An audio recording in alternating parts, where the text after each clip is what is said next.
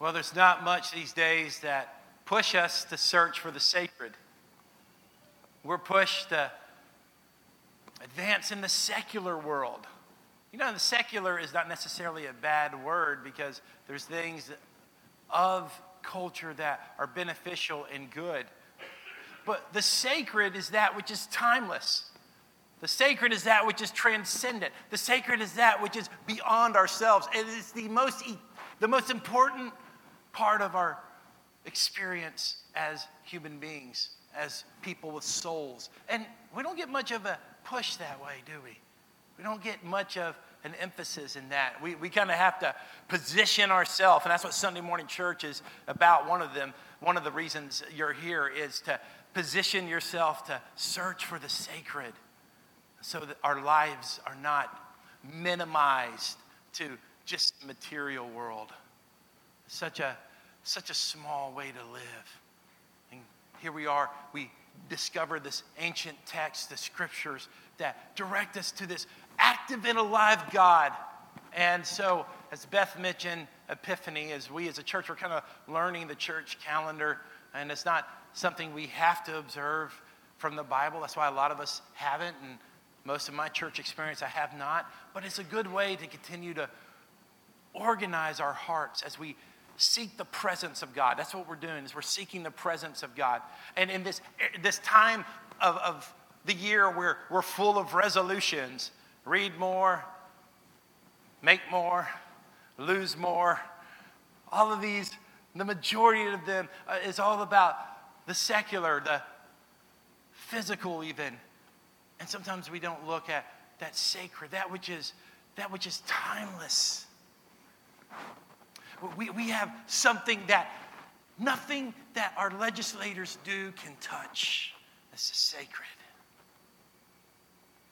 You have a gift that your employer or the people that you serve in commerce, they cannot affect the sacred. It's yours, given to you by grace, purchased by Jesus Christ. And so we turn our hearts to God. And I want to talk to you today about just turning your heart towards the Lord. The title of this talk today is, How Can I Repay the Lord? It's going to take us a few minutes to get to the heart of that title. But I want us to look at Psalm 40. Psalm 40, I'm looking forward to kind of talking to you through this text. Talking through this to you through this. Psalm 40, starting with verse 1. I waited patiently for the Lord, and he turned to me and heard my cry for help. He brought me up from a desolate pit, out of the muddy clay, and set my feet on a rock, making my steps secure. He put a new song in my mouth, a hymn of praise to our God. Many will see and fear and put their trust in the Lord. How happy is the man who has put his trust in the Lord and has not turned to the proud or to those who run after lies. I want to stop there. We'll talk about this scripture more as God continues to reveal. Now, being stuck is one of the worst feelings ever. I started thinking of stories about when I had been stuck, and there have been a lot of them. And I couldn't remember over the last 9 years how many of those stories I had told in sermons before. I remember telling a story about getting stuck in the doghouse and showing you that picture. That was one of your favorites. I remember telling a story about getting stuck with my high school buddies at a campsite, not listening to my dad's warnings. And next thing we know, we got this brand new Jeep Cherokee stuck in the mud. That wasn't fun either. There's story after story after story. In my academic career, there's also been some times I've just been stuck. That's a bad feeling, especially if you're taking a test. If you're taking a test and you're like, I do not know the answer to this test. I do not know that. So that gives you the desire for preparation so you don't get stuck again. I remember here in recent years, in the last 3 or 4 years, that there was a time I had an assignment that was due Sunday night, and I'm trying to get everything done on Saturday because I'm kind of busy on Sundays. I don't know if y'all knew that, but I'm trying to get everything done, and I'd organize my time, and I'm ready to I'm ready to do the assignment. And I realize I do not have the right textbook. Now, not having the right textbooks is a problem because the particular assignment is asking for a specific page number. So I sat there, and it was just the worst feeling because this was going to really affect my future. I'm like, what am I going to do? What am I going to do? And I'm like, Lord, I just don't know what to do. And I tried everything I could think of. I tried to call Vol State. They had a textbook in their life. They didn't. I tried to call a couple of other colleges. I got a hold of the local branch of the university I was working with, and they didn't have it. And I was going through all of the different things, different. What can I do? What can I do? And I finally, in desperation, contacted another student, another colleague, and I asked, "Is there any way you can help me?" And this person went to their office and copied, scanned the pages of the textbook, and emailed it to me, and got me unstuck. I was so grateful, so grateful. And I'm just telling you that story because maybe it's going to provoke a time that you've been stuck. And you should remember, it's the worst feeling.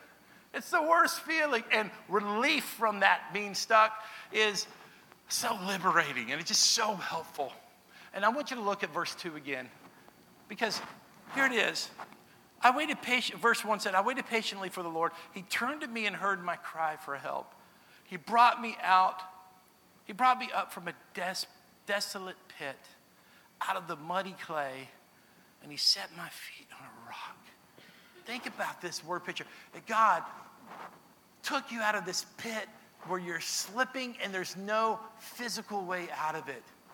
And then he put your feet on something that's solid. Some of you may be in that pit today. I mean, you feel stuck in a situation. You feel like you're in a situation where there is no way out. You feel like you're in a predicament that you have no ability to change yourself. And the Lord is saying that, cry out to the Lord in your day of trouble. Cry out to God. Cry out to God. Cry out to God. And our God will come and rescue you. Psalm 40, I want to talk to you about my story. And really, when I say my story, this is our first point today. It's really our story. Okay? Psalm 40 is our story. We were in the pit. We were in a place of helplessness. We were in a place where we couldn't help ourselves. And God rescued us. Now, immediately, we begin to think about some of the stories that just thrill us about the rescue of God. And I'm going to talk about a couple of these stories. And these stories of rescue, often the church celebrates the spectacular stories of rescue. And I know some of you have these stories, so I don't want to belittle your story at all. But stories of people who were dealing drugs, and they were running gangs on the south side of Los Angeles, and they were billionaires and had everything they wanted, and then they repented and came to Jesus. And it's a spectacular story, isn't it? And thank God for those type of stories. I grew up in an environment where all the time these incredible stories were coming. In fact, the church I grew up in, it was a great church, but back in the 80s, it was one of those churches that had whatever the latest thing was. So if whoever the popular speaker was, whoever had the spectacular story, they'd come in and they'd tell these stories, and they would draw a big crowd, and we would be encouraged by our faith. But they never talked about the ordinary people. All right? I mean, what about those of us who have just been living for God for a lot of years? And I got saved at the age of 5.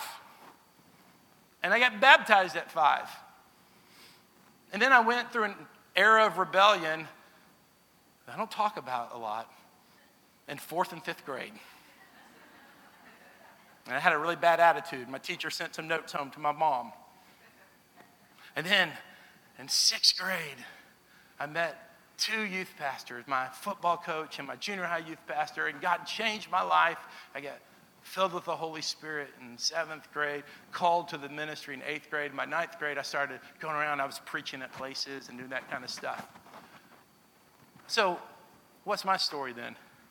It sounds like a pretty charmed life, doesn't it? Sounds like a pretty easy life, or at least a life of companionship with the Lord. It's a beautiful story. It's a story we don't celebrate. So what's my pit? All right? When I read Psalm 40, what's my story? Okay, my story is this. My story is my whole life, and especially since junior high, I've had expectations put upon me to have it together. And you know what? I like those expectations. Because in my church and at my school and on my teams and among people look to me as a leader and as someone who had it together. And the problem with this is when it came to my morality, people like the idea that Aaron Allison doesn't mess up or doesn't sin or doesn't do anything wrong. And I like living that image out.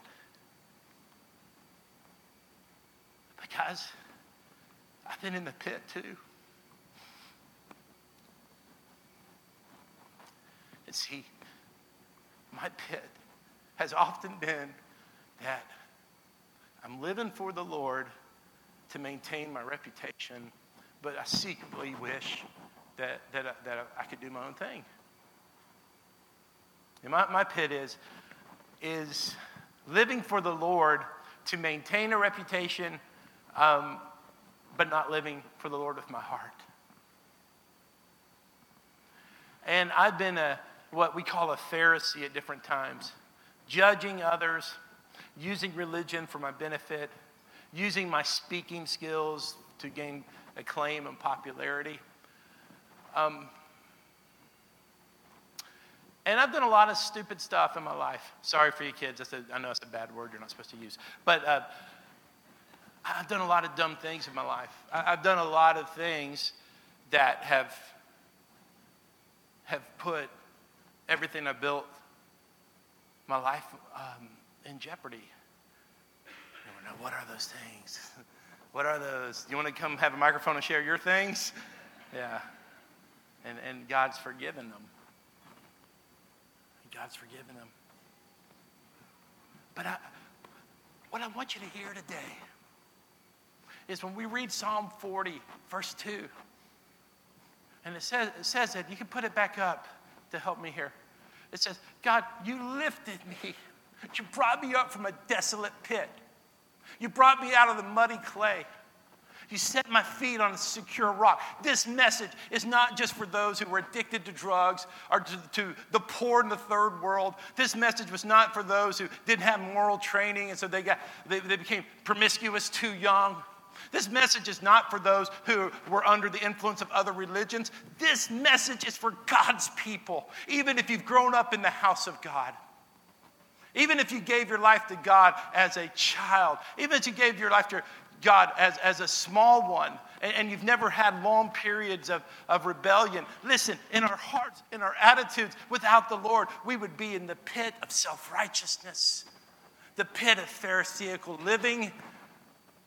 We would be in the pit of inauthentic projection.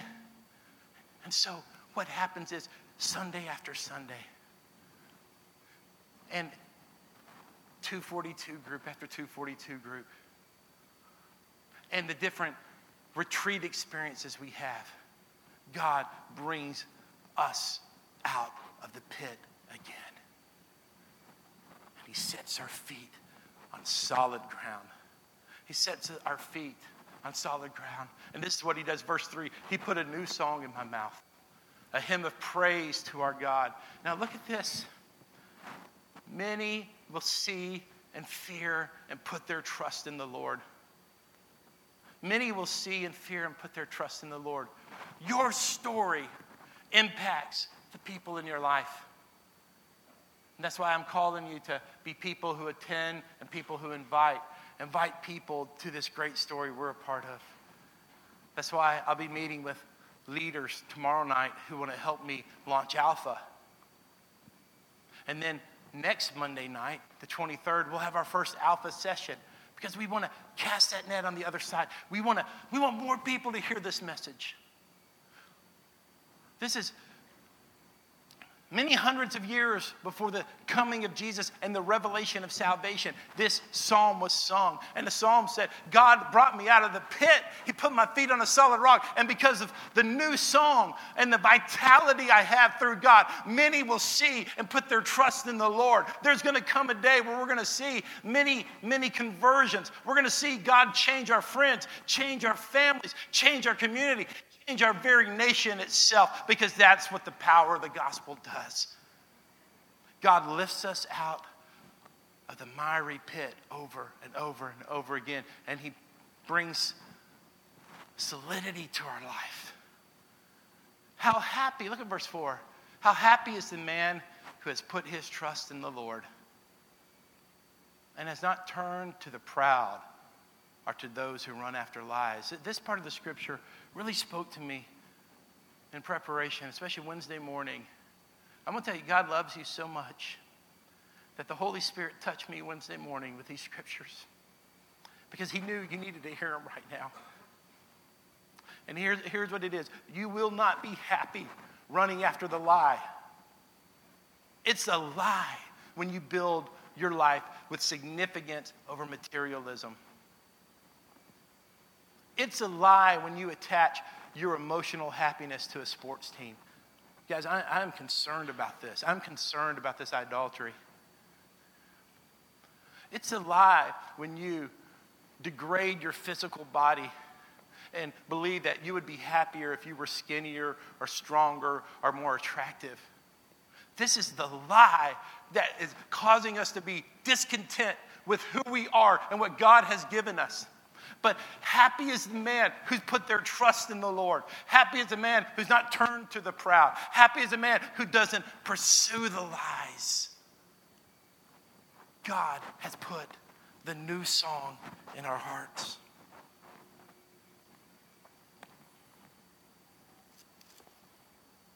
Lord, my God, verse 5, you have done many things. Your wonderful works and your plans for us, none can compare with you. If I were to report and speak of them, they are more than can be told. Verse 6. We'll stop there, verse 5. I want you now to turn to Psalm 116. I have not even got to the heart of my sermon, huh? Now I want to talk to you about the second point today. If you remember, I've told you my story, but it's not to talk about me. I told you my story because I want you to think about your story. Who would you be without God? Where would you be without God? Would you be hungover this morning because you filled your life with the significance that you have to have some type of alcohol or drugs to give you a good time the night before? Would you be in bed this morning because you'd be addicted to sleeping pills in an unproductive way? Where would you be this morning? Would you be separated from your kids? Where would you be this morning? Would you still be married? Where would you be this morning? I mean, without the Lord, what kind of pit would you be in? What kind of pit what kind of person would you be? We have to reflect on these things, not in a self-punishing kind of a way to stay negative, but so we can remember the salvation of God, remember the deliverance of God, remember the power of God. So we're not just stewards of religion. Guys, you're not just people here consuming the message and consuming the music and putting in your time. You're the saints of God. You're redeemed of God. You are a people with a story. We have a story. I didn't see Chris in here. He's probably working. I see his family there. I think about Chris Taylor. He's not here now. He's one of our politicians, and he's a police officer. And Chris told me that when he was in his 20s or 30s, maybe early 30s, that he took time in his office, and he went through experiencing God.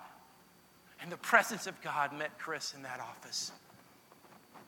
Where would Noah and Rachel and Janiah be today, or Neliana be today, if Chris hadn't done that? Where would Lori be today, right? Right? Where would we be without the Lord? Where would we be without God? This is what God's showing us today. So now let's talk about our response. This is my story, but now here's my response. And we go now to Psalm 116. This is a scripture that the Lord gave to me last year. And that's why I'm so excited to share it with you today. I love the Lord because he heard my appeal for mercy. Listen, it didn't say, I love the Lord because I'm scared of going to hell. It doesn't say, I love the Lord because I want to get a leadership position in the church. Doesn't say I love the Lord because the Chamber of Commerce likes the fish ethos on my business cards and it helps me get more insurance sales or more car sales or whatever. No, I love the Lord because he has heard my appeal for mercy. Do you remember Psalm 40? Cried out to the Lord. I cried out to the Lord and he heard me. He lifted me out of the pit. And now the psalmist is saying, this is the song somebody's saying, he heard my appeal for mercy. Because he has turned his ear to me. I will call out to him as long as I live. The ropes of death were around me. And the torments of Sheol, which is one of the names for what we call hell, overcame me. Sheol is this unknown place. It's just a place that's unknown. I encountered trouble and sorrow. Then I called on the name of Yahweh. Yahweh, save me. And I want you to hear that both in Psalm 40 and now here we see in verse 4 of Psalms 116. There's a desperation for God. There's a humility that causes us to cry out for God. And suburban people don't have much humility. I talk to missionaries and I'll say, oh, it's so incredible that you're serving on a mountaintop in Laos. There's no clean water and you're up there with your family in Laos. Or I'll talk to another missionary and it's like, I can't believe that you're living in Cairo and you're traveling to all these cities, or you're living on the verge of Somalia. And often they respond, I couldn't do what you do. Now, I don't say that. This is not for self promotion here at all. Please hear my heart. I'm saying that our missionaries realize that we as a people, and I'm one of you, as suburban people, we have great obstacles for God. We have options. We have things to do this afternoon. And I don't want to belittle our culture because I love our culture and I'm called to our culture. And you get that. I mean, I'm not here to make you feel bad about who you are. I'm letting you be aware of the weaknesses that accompany the strengths that we have. And there's a desperation. It says, I call out to God. That's why the church in America today that's really growing, when you look into those numbers of converts, is the immigrant population. It's the people who need jobs. It's the people who need green card extensions. It's the people who need housing, and they're desperate for God. And listen, we're not real desperate for God because we have a self-sufficiency that can take us away from God if we're not careful. And so that's why I'm calling you to search for the sacred.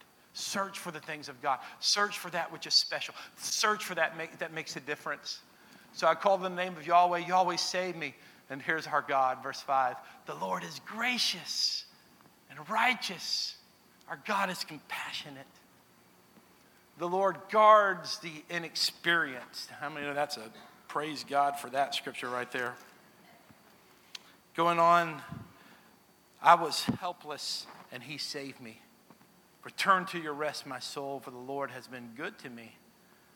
For the Lord rescued me from death, my eyes from tears, my feet from stumbling. I will walk before the Lord in the land of the living. I believed even when I said I'm severely afflicted. In my alarm, I said, everyone is a liar.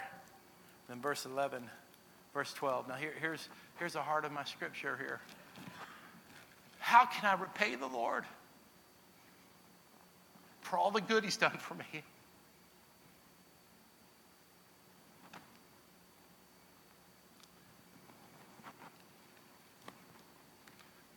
Can we repay God for taking us out of that pit? We can't.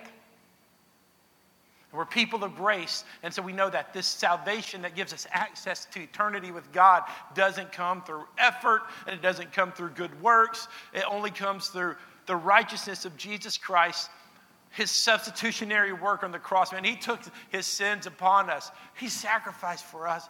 So how can we repay that? We can't repay it. But this is what the psalmist said, and this is what's impacting me right now. I will take the cup of salvation and worship the Lord. And I will fulfill my vows to the Lord in the presence of all his people. There's no way we can repay the Lord.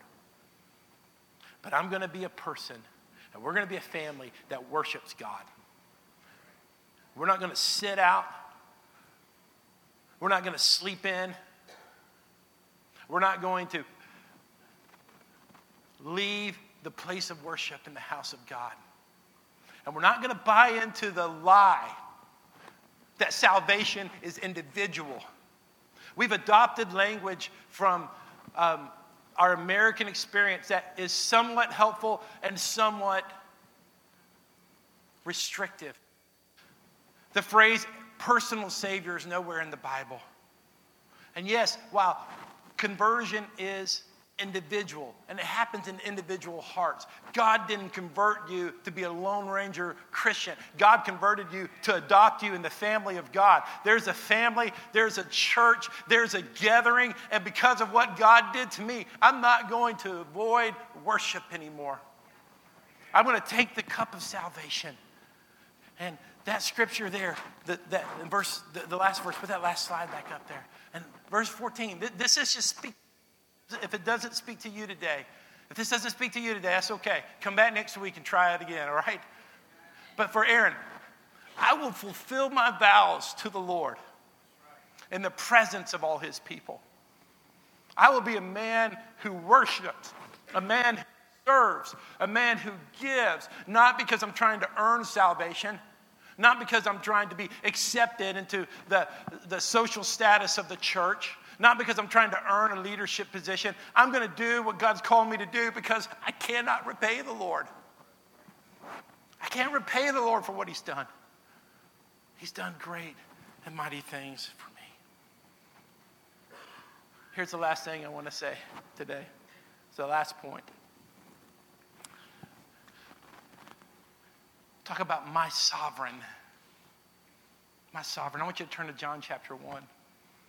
And that's Jesus. How many know that words don't adequately describe Jesus? And so I wrestled with this point. Is Jesus my mentor? Is Jesus my hero? Yeah. Is Jesus my example? Yeah. He's all those things. And this word is incomplete too. But he's my sovereign too. Meaning that all my worship is to him, and he controls me. My sovereign controls me. I live for the will of my God. I live for the will of my Lord. I want us to close this message by reading John chapter 1 and reading the story of John the Baptist. It says, the next day John saw coming towards him and said, "Here is the Lamb of God who takes away the sin of the world. This is the one I told you about. After me comes a man who has surpassed me because he existed before me. I didn't know him, but I came baptizing with water so he might be revealed to Israel." And John testified, "I watched the Spirit descending from heaven like a dove, and he, the Spirit, rested on him," Jesus. "I didn't know him, but he who sent me to baptize with water told me, the one you see, the Spirit descending and resting on, he is the one who baptizes with the Holy Spirit. I have seen and testified that he is the Son of God." Again, the next day, John was standing with two of his disciples. When he saw Jesus passing by, he said, "Look, the Lamb of God." The two disciples heard him say this and followed Jesus. And when Jesus turned and noticed them following him, he asked them, "What are you looking for?" That's a question I ask you today. What are you looking for? They said to him, "Rabbi," which means teacher, "where are you staying?" Jesus said, "Come and you'll see." And he replied. So they went and saw where he was staying, and they stayed with him that day. It was about 10 in the morning. Andrew, Simon Peter's brother, was one of the two who heard John and followed him. He first found his own brother Simon and told him, "We have found the Messiah," which means anointed one. So there's some questions in there. What are you looking for? What are you looking for? Jesus says, "Come and see." And then you'll say, "We have found the Holy One, the Anointed One." So I feel a little bit like John the Baptist. A lot of times preachers say, I have the John the Baptist anointing. That means they just want to be mean and make people mad. I'm going to come get in your face and be wild and woolly. But in the spirit of John the Baptist, this is what I say to you. I say what the scripture says, and you can, here is the Lamb of God. Here is the Lamb of God. Here is the Lamb of God. Would you stand with me? Would you stand with me?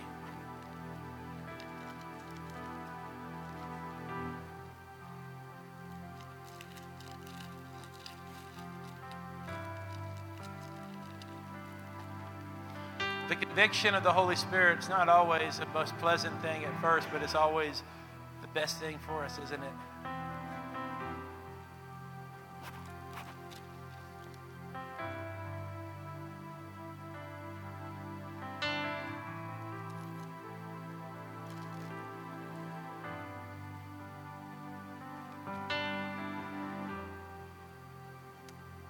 This is what I